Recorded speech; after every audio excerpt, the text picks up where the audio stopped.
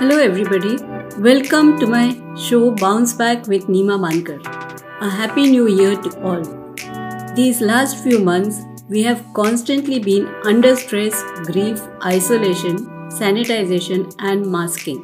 We deserve a good laugh now, don't we? Our guest today is Manan Desai of the Comedy Factory.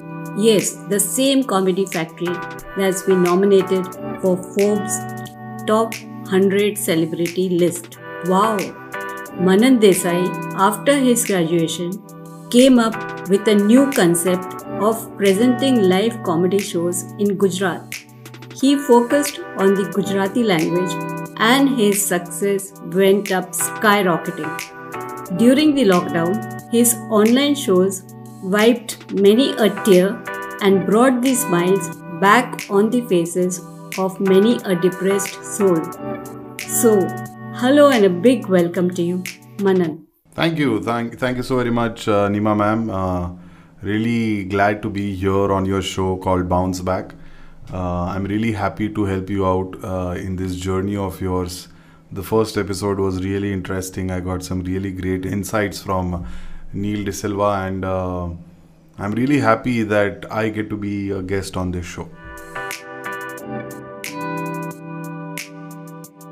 Since you are laughter personified, let's start the show with a joke. Please share a joke, an event, an incident that will set the right mood for our listeners. No, definitely. Obviously, we are comedians, and as a comedian, I like to observe the funny side of the life. And it's said that tragedy mein comedy hoti hai, and a lot of times, a lot of tragic things happen around you. Like my mother, she's 73 years old and she's partially blind. And that's why I have a joke on that as well. Ki meri mummy partially blind hai, she cannot see me happy. So a lot of times my mother also sees me doing shows and jokes about her on stage. And she's such a sporty person at the age of 73 that I get a good support system. You know, most of my comedy comes from my real life experiences with my family. Like how my wife is a South Indian. Because of my complexion, half of my in-laws think that I'm a South Indian. So whenever they meet, they think that I'm a South Indian boy. And they are like, Yapad ek ringa. And I have to say, no, I am Jeshi Krishna because I am a Gujju. And it gets kind of funny in these certain situations. That was a good one. Please tell us about yourself. Were you so humorous from childhood days? Did you enjoy making people laugh even as a child? Yeah, I mean, my teachers, including you, had a lot of complaints about my naughty side when I was in primary school in Baroda High School, Alkapuri in Baroda. I have been a naughty kid. I've got a lot of punishments. I've got a lot of remarks in my calendar. So much so that I had to take one more calendar from the principal's office so that, teachers can write more remarks. Sometimes my remarks were so much so that मेरी remarks का section पूरा भर जाता था तो leave application के section में मेरे calendar में remarks लिखने में आती थी.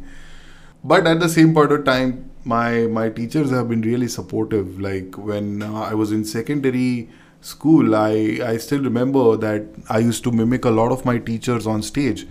And those teachers were sitting in the audience. मतलब जब मैं stage पे था तब थोड़ा बहुत ऐसा डर लगता था कि सामने they are teachers and at the end of the day I should have that sense of respect for them. But I'm so happy that all my teachers used to always, मुझे सहते थे वो लोग. And at the same point of time, they used to support in all my naughty endeavors, you could say. But I saw that also as an opportunity. And I used to have fun even when I was bullied. So I think that helped me a lot. And that's my journey. My journey is from being a clown to becoming a comedian. What made you come up with such a novel idea of sharing live comedy show in Gujarati? This is the first of its kind and so popular. When I was a radio jockey, I thought that I wanted to do something in the live entertainment space. क्योंकि उस वक्त क्या था कि in the name of live entertainment, Gujarat में सिर्फ we had Garba and we had voice of Mukesh and voice of Lata Mangeshkar and those kind of musical nights in different auditoriums of Baroda. So I saw that as an opportunity. A lot of people told me that Manan, ये stand-up comedy में और ये सब चीज़ों में market ही नहीं है. You are just, taking a plunge. It is not right. I was like, that's the best opportunity. When you don't have a market existing for a particular art form or for a particular thing, so you can set your own rules and set up that business. So I saw that as an opportunity for the artistic side in me, and also with a sustainable business model. So that's when I started back in 2011. I saw lack of live entertainment in Gujarat, and I saw कि मेरी ही भाषा में मुझे consume करने के लिए कुछ भी कंटेंट नहीं था. But at the same point of time I think कि जो सारे लोग गुजराती जितने भी लोग हैं, they have sort of migrated and built an affinity towards Hollywood or Bollywood or Punjabi songs for that matter, और वो खुद की भाषा में कंटेंट कंज्यूम नहीं करते. And that kind of bugged me in a little bit, and I was like कि ऐसा क्यों कि गुजराती लोग ही गुजराती कंटेंट नहीं देख रहे.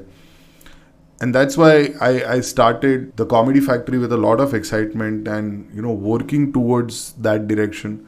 I don't think I've done much, but I would like to say that at the end of my life, even if I made like 2-3% difference to this entire approach towards Gujarati as a language in entertainment, I think my job is done. Because if you go and look at Maharashtrians, Punjabis, South Indians, they have such strong affinity towards their own content and entertainment. But as Gujaratis, there is hardly any affinity towards our movies, our music. है, पर उतना नहीं है. And South Indian cinema is also 4 cinemas or 5 cinemas. Marathi cinema is also there, Punjabi cinema is there, Bengali cinema is very artsy. So वैसा Gujarati cinema का भी नाम should be known worldwide, क्योंकि बाकी सारा सिनेमा worldwide बहुत popular है. Gujarati cinema should also be at the world level, is what my dream also is in this lifetime. True, we wish your dream comes true, and I see it's just picking up, and you're doing your best and you're being successful. So that's really good. Now we want to know whether you have ever faced any setbacks in your life. Yeah, so I think my career started with a setback. When I was 17, I lost my father.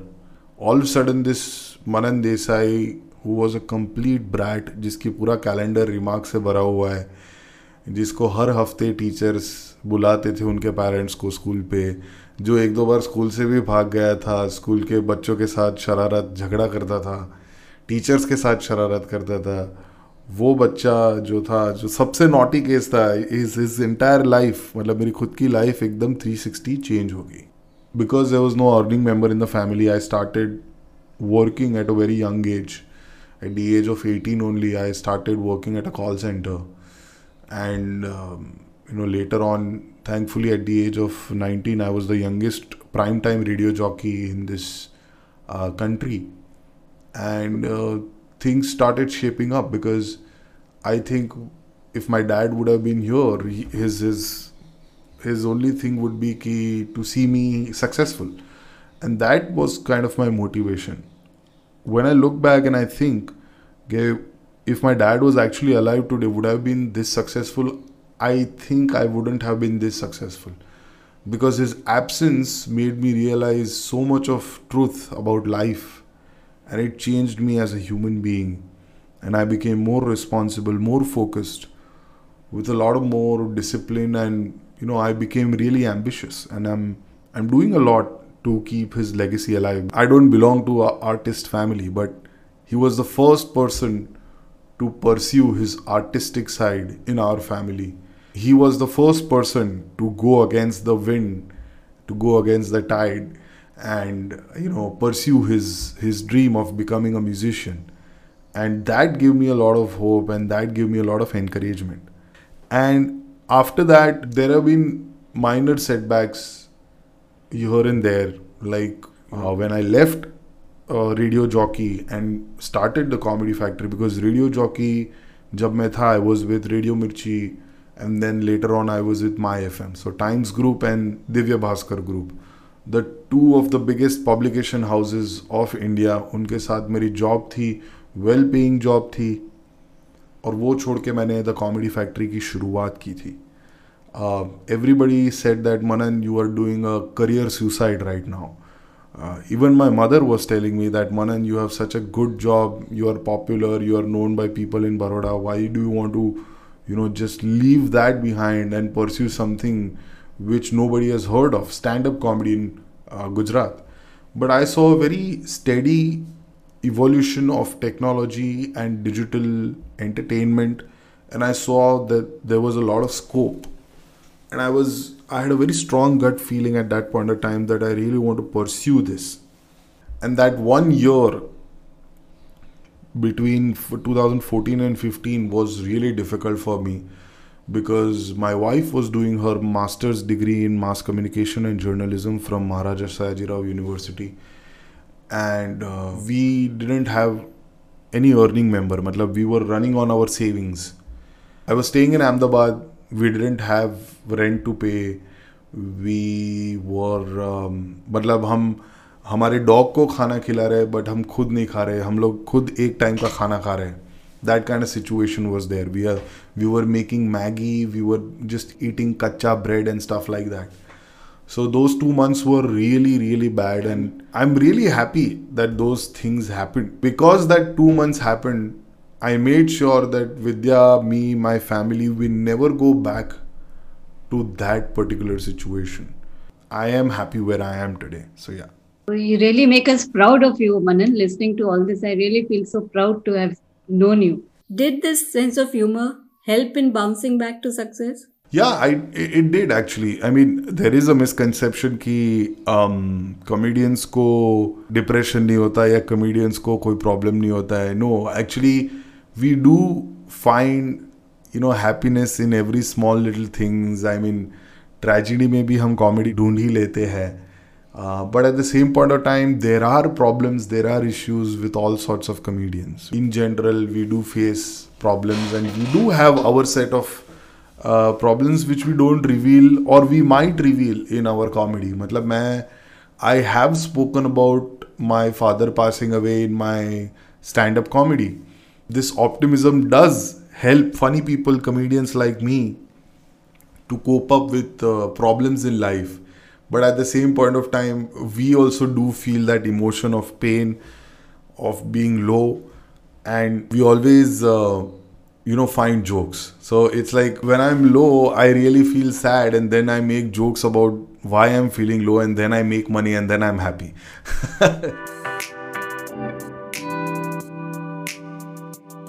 Shakespeare, in all his plays, always gave a lot of importance to his clowns.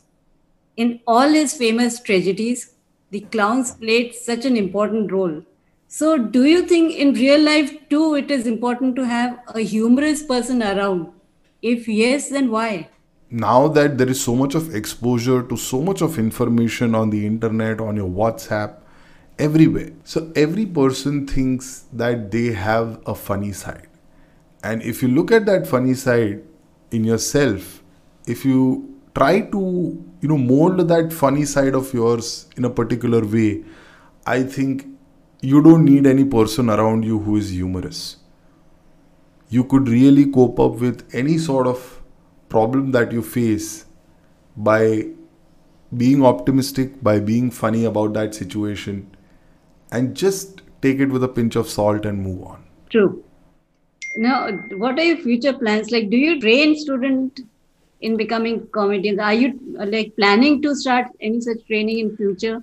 Or would you just want to keep coming up with new concepts like music comedy, sketch comedy? I don't see myself teaching anyone comedy, because I don't think comedy can be taught. The only way to learn comedy is by being on stage, is by facing the audience. I have faced audience. I have had a lot of setbacks on the stage as well. I mean, a lot of times my joke didn't work. A lot of times my joke doesn't work. Like today also, if I have to make an audience laugh for 30 minutes, उसमें से कई बार मेरी 5 minute की jokes नहीं चलती है. Why? Because they are new jokes. I'm trying new things while doing comedy.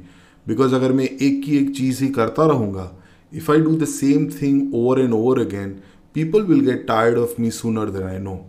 So I have to always keep experimenting in my comedy. And that's what it is. That experience is the best teacher. So if you don't write jokes, if you don't try them in front of the audience, you won't learn comedy just like that. That's very well said, Manan. What would you like to say to our listeners who are feeling very low and depressed today? So everybody has their own way to coping up with sadness or when they are feeling extremely low. If somebody keeps photograph as a sense of motivation, somebody gets motivated by listening to music. There are people who get motivated by having bad habits like drinking alcohol or chewing on tobacco, and they try to forget their worries. But I personally feel, and this was the exact thing that my cousin sister told me, that Manan, if you are having these thoughts, just think about the people who will miss you after you will go away. And that's when I realized that you don't realize that sometimes you feel lonely, sometimes you feel really bad, you feel really sad. But look around, you will definitely find people from your family, from your friends who really love you. Maybe they don't have the time to spend with you, the time to tell you that they love you. Maybe they don't express that much. But yes, there are people for whom you do make a difference and they will miss you if you are not around. So I'm sure the listeners have got the message, and they are going to really think about it and come up in life again. Now, there's one very popular saying: comic says funny things, a comedian says things funny. So, how do you see yourself? Are you a comic or a comedian? I see a little bit of both in me. I mean, as an artist, the artist's journey is to find his true voice. A lot of artists, they don't find their voice even at the end of the life. A lot of times when I go on stage and do jokes, I'm always contemplating कि मुझे किस तरह की jokes करनी है, कि मुझे slapstick humor करना है, मुझे satire करना है, whether I want to do double meaning jokes or whether I want to do different jokes, what kind of jokes do I really want to do, and I try a little bit of everything.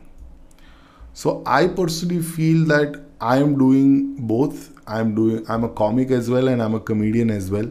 But I would like to see myself being a comedian few years down the line. Nice listening about your views, and we wish you all the best. And on that note, we say bye and thank you, Manan. Keep making the world a happier place. A special thanks to you again and to Elvis too for all the technical support. So, dear listeners, if you enjoyed this show, then please tune in again to Bounce Back with Nima Mankar. The 3rd of next month. Till then, goodbye, see you, stay safe, Happy New Year. Do miracles happen?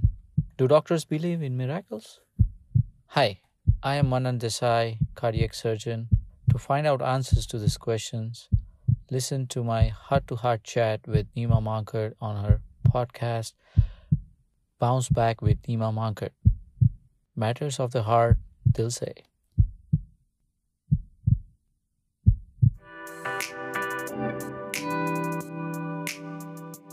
Hello everybody, welcome to the 8th episode of Bounce Back with Nima Mankar.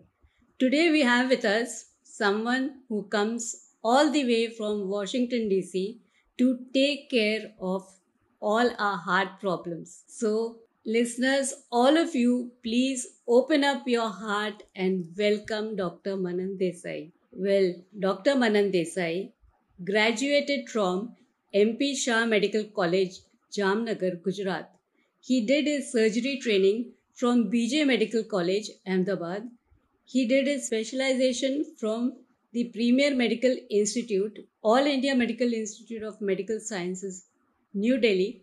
There he received extensive training in adult and complex pediatric surgeries, including robotic surgery. After completing his training, he served at UN Mehta Institute of Cardiology and Research, Ahmedabad. Soon he got connected with the leading hospital of Ahmedabad, SIMS Hospital. Along with a team of highly qualified doctors, Dr. Desai is committed to provide world class healthcare with cutting edge technology that says your heart is in safe hands. Dr. Manan Desai is proud to be an integral part of the team which did the first heart transplant in Gujarat. After a fellowship in pediatric cardiac surgery at Children's National Washington, D.C., he is currently with Stanford Hospital University, Lucille Salter Packard Children's Hospital as a clinical instructor. He is involved in care of children with complex congenital heart diseases. So, hello and a big hearty welcome to you, Manan. Thank you, ma'am. Thank you for the opportunity of sharing the space in this podcast, which is gaining a lot of popularity. And I congratulate you on this endeavor and wish you all the best for all future episodes. Thank you, Manan.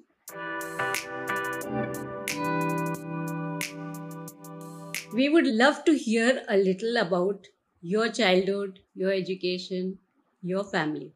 When you ask me about childhood, it's a tsunami of memories, all primarily good memories. A lot of them revolve around Baroda High School, the same where you were a teacher, and I have fond memories as your student. A lot of mischievous memories, fun-filled time spent with friends. I was the head boy in the 7th grade, and me and Chirayu and our gang was notorious, and at the same time we were good in studies too. So a lot of nice memories. Also, we had the Discover Vadodara when I was in the 7th grade, and that was also very nice. We had done that Bhavai and all those shows, and it was a grand success at that time. Those were the formative years of my life. They kind of made me who I am today. So I'm filled with gratitude with all the teachings I got from you and other teachers of Baroda High School. My mom was a banker at the State Bank, and my dad was an engineer. And I used to look upon my mom because she was so hardworking, and in those time working women was not that common, and she has a lot of contribution in my upbringing. My younger brother was also in Baroda High School, the same school, so it was nice. And every time they used to tell, oh, Manan was like this, Manan was like that to him, and he always used to look upon to me as a as a friend, philosopher, and guide.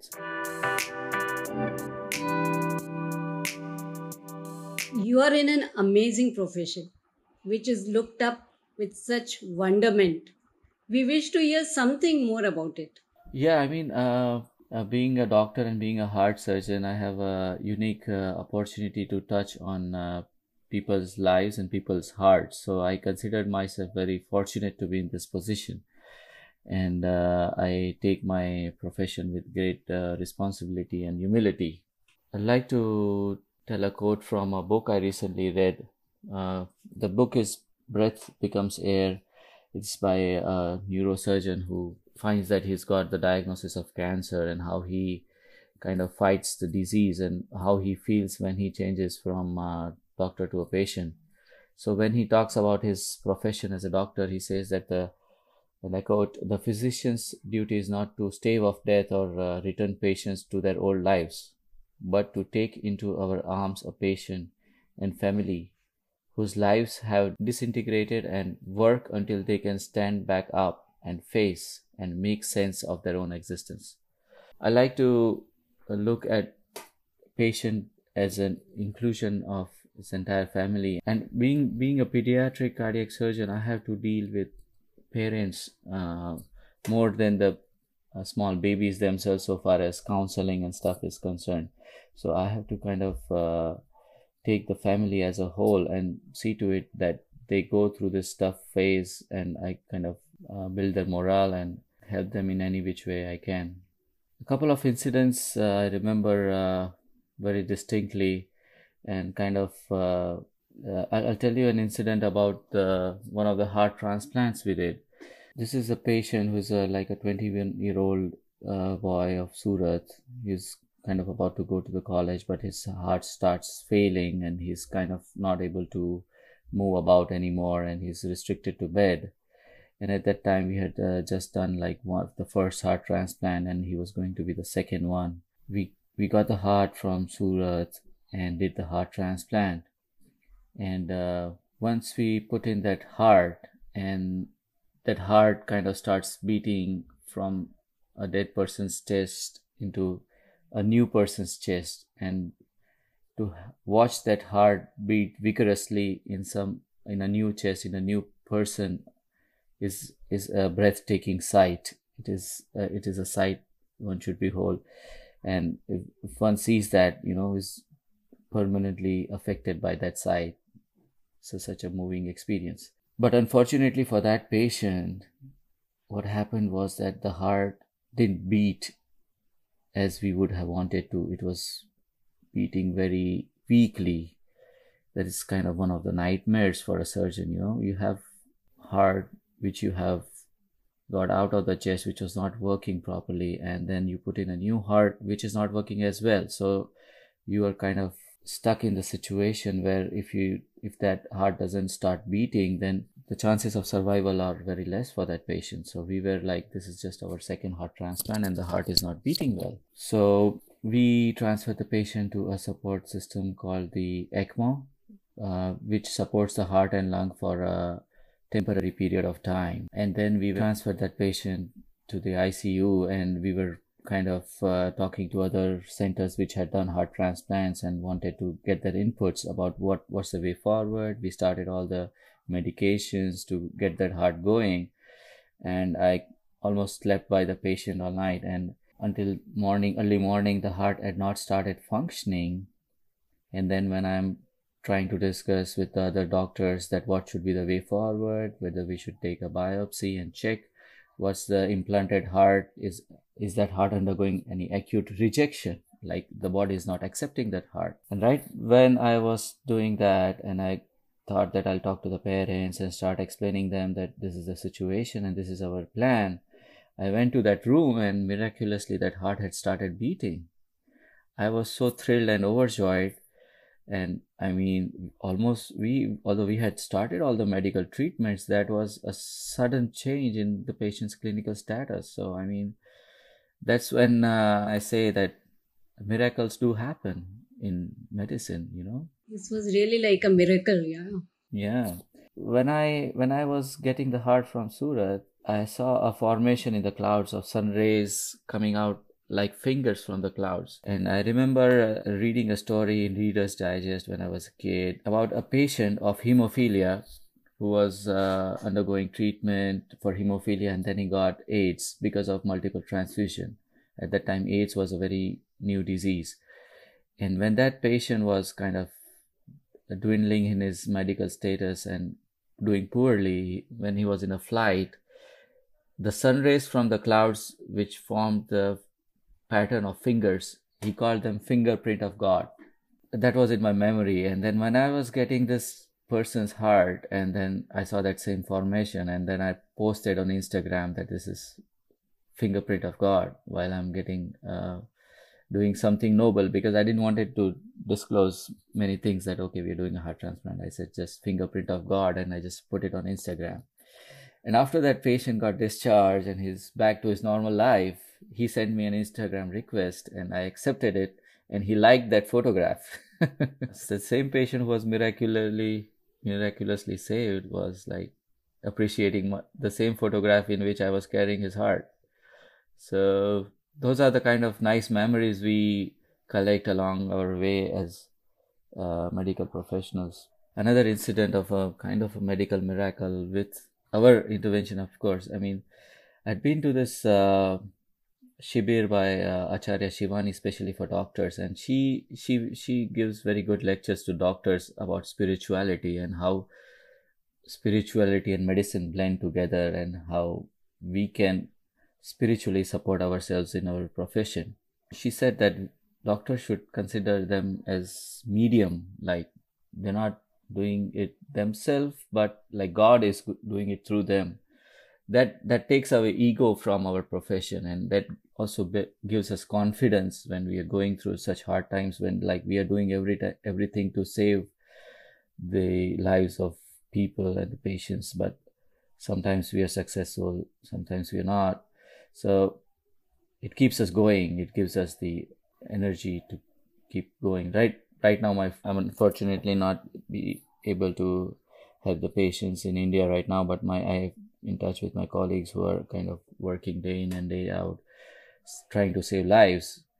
And there's a kind of hard work that needs boost, like supernatural energy from spirituality and stuff like that. And miracles like this are give us hope that the more we keep working, the more good results we can get. So the another incident which I was is another kind of, the couple of them like that, but this particular one is permanently ingrained in my memory, was that there was a patient in the cath lab, and during the cath lab procedure there was kind of a hole in the heart, and the patient was bleeding in the pericardial sac, and that was a pregnant young female, and the blood pressure was precariously low, and we had been called in for an emergency surgical intervention, and I just had to rush in and open the chest urgently and kind of repair that hole. But her pressure had been low for a little longer than we would like. So I was like, whether the baby will be safe, whether the mother will be safe. But the next day morning, I go to the ICU doing my rounds and find that both the mother and the baby are safe, and the patient is opening eyes normally, and her entire neurological exam is normal. And I was so thrilled, like all the kind of stitch in time saved the life of two people, not only the mother but also of the baby. So I have the opportunity of kind of, I consider myself fortunate that I have this opportunity of affecting people's lives and saving lives. Yes, doctors are really like gods to human beings. Okay, I want to know, did you ever face any setback in your life? My setbacks have been primarily, trying to achieve my goals. I have never got my things like easily. I have to really struggle for at each stage. When I was in Jamnagar, I was hoping to get into surgical sciences because I wanted to I saw myself as a surgeon, like treating patients with my own hands. That's what I always wanted to do. Even when I read about these things in Reader's Digest and all, I was always fascinated by surgery in general and cardiac surgery in particular. So that's what my dream was. So when my graduation got over, I didn't get into the surgical field. So I went to Bombay for specialized coaching for this entrance exam, and I was so sad leaving Jamnagar because I had stayed there for 5 years, and I was so bonded with that place and the people there that I wanted to kind of continue there. But unfortunately I couldn't. But in the end, I ended up getting a better place to pursue my higher education. So that was a kind of tough phase when I had to kind of go to Bombay for those coaching and get those, and at the same time do an internship at a totally new place. And you know how Bombay is crowded. It is, you go by local trains for the classes and you get a free body massage. Yeah. But yeah, so that was when I was applying for surgery. So I had to work hard for one more year to get into surgery. And when I wanted to go for cardiac surgery, the same thing happened. And my son was just born, and I had to leave him like 2 months old. I had to leave and go to Delhi because I wanted to pursue higher education in good institution in cardiac surgery. So I decided I would either go to Delhi or there's another institute in Trivandrum, Sri Chitra. So those were the two. My goal was to get into those two institutions. Again, every time I used to appear for those entrance exams, I used to score good in the written exam, but when I go for the interview, they ask how many cardiac surgeries have you assisted, have you participated, have you seen any cardiac surgery. So then my answer used to be no, because I was just finishing my general surgery. And then that was a kind of setback. Then I worked in hospitals in Delhi in cardiac surgery, and over the period of like 1 year, I gained more experience, and then I got into AIIMS. So that was a very satisfying moment for me when I got into AIIMS, which is a kind of one of the best institutes to get medical education in India. And that kind of training has always kind of helped me in my career.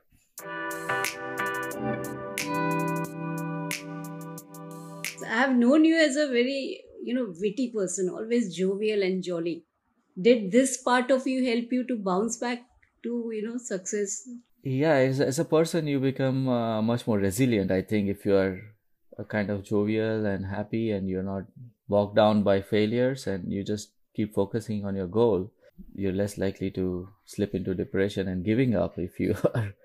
I just like think to myself the song Rajesh Khanna, जिंदगी एक सफर है सुहाना, यहाँ कल क्या हो किसने जाना. So I just look at what's in my hand and just keep focusing on my work and leave everything else to God. And I also kind of remind myself of a quote I read in a book. I recently read a book called White Darkness. It is about a person who crosses the continent of Antarctica. It's a quote by Robert Browning. It says, I hold that a man should strive to the uttermost for his life's set prize. So we are all kind of destined to something, and we should not rest until we achieve that, like what Swami Vivekananda said, arise, awaken, stop not till the goal is reached. Could you share a few humorous episodes of your life? Yeah, there are several. I was thinking today, when you first became our teacher, when we were in 5th grade, you asked us to write an essay on window shopping. And at that time, I did not know what window shopping was. And I wrote an entire essay about me playing cricket and how I broke the window. And me and my dad went for getting a new window. So then you told, no, this is not window shopping. You've written the essay so nicely, but this is not window shopping. But now that I'm married, I have learned the hard way what window shopping actually means. Then me and Chirayu were kind of the very naughty students in school. So when we were selecting subjects for our 10th grade, there was like, I wanted to go for Sanskrit, and Chirayu didn't want to go for Sanskrit, which kept us in different classes. So this is our morning assembly time. The classes are being divided according to the subjects, and me and Chirayu are different class. Then Chirayu decides to walk over to my class and say, okay, I'll do Sanskrit. But the principal of the school sees Chirayu crossing over to our class, and she announces in front of the entire school that Chirayu and Manan cannot be in the same class. So that was really funny, and we were totally astonished that our friendship and our stories of mischief are so famous that the principal even doesn't want us in the same class. So that was really funny. Another funny incident I remember, when we were transitioned from 10th grade to 11th grade, we had the science subject. So I stayed with Baroda High School. And you just have to fill a simple form and you just get admission into the 11th grade. But there was an asterisk next to my name saying you have to meet the principal before you get admission. So my parents had to meet Havewala madam that Manan is very mischievous. If he wants to pursue science here, he has to be better. So I was always known as a notorious and a mischievous student, but here I am. I ended up being a doctor, not only being a doctor. That's a kind of, if students who are like a little naughty, they can get solace in that thing, that even if they're mischievous in lower grades, they can push harder and become a doctor. Now, during stressful situations, the heart is affected the most. I'm sure our listeners would be grateful to get some words of wisdom from you. Yeah, these days we are saying that the stress levels are going so high. Not only, I know this is the corona time, but even before corona, if you see, our lives are getting more and more stressful. There's more competition, you're expected to deliver more. So I think these things are bearing heavily on the health of individuals. We are seeing more younger people having cardiac disease. We are seeing more younger people having diabetes, and that's that's something which should that's preventable in the sense. If we kind of learn to manage the stress better, we can make sure that we live healthily and happily longer. So stress management is being emphasized more and more in corporate world. I personally think mindfulness is a very important tool in calming down our system when it sees stress. So the mechanism of stress is built into us for like fight or flight mechanism. Like when we were hunter gatherers, we are seeing a lion, we are supposed to either fight or flight. So that releases so many chemicals in the body that are not good for us. So we need to train our mind into thinking that this is not a fight or flight situation. And all these teachings of sages of all these years comes in handy when we kind of try to practice mindfulness to try to focus, or rather defocus, and calm down our mind. So my advice to younger generation would be to handle stress with mindfulness, at the same time keep exercising and healthy diet. Those kind of three things are the cornerstone of, I think, in these days, of a happy and a healthy life.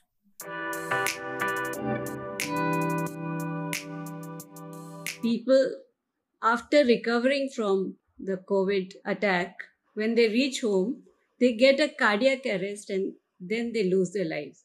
So, what is the reason for it? Yeah, so since I'm not on the front lines this time, I did reach out to a few friends about what's the situation there, and they did say that it is not that common. There have been reports like that. There have been incidences like that. The thing with corona is that it's a new disease and we are learning about it, and it's still an ongoing process. So, and again, I'm not an expert on this thing and not on the front lines, but this is what my conversation with my colleagues back home has I've learned is that corona causes a disturbance in the coagulation system. So we're thinking the reason for the sudden cardiac death should be clot formation in the coronary artery supplying the heart. So why exactly is this happening and what kind of patients are at risk, we don't know. But we usually follow the coagulation parameters like D-dimer, and we are using that to guide blood thinning medication. So most patients are leaving the hospital with blood thinning medications for this reason, because of the high incidence of thrombus formation. Yeah, I mean, the medical fraternity is aware about it, and it's the treatment for that is being given at the time of discharge, is what I understand. Okay, thank you so much, Manan, for such an informative conversation. I'm quite sure that listeners would want to listen to it again and again, to go back to this conversation and to listen to what you've said. So, dear listeners, if you enjoyed this episode, then please do tune in again on 3rd of next month for another enlightening talk on Bounce Back with Nima Mankar. Thank you, Manan and Envis, for the technical support.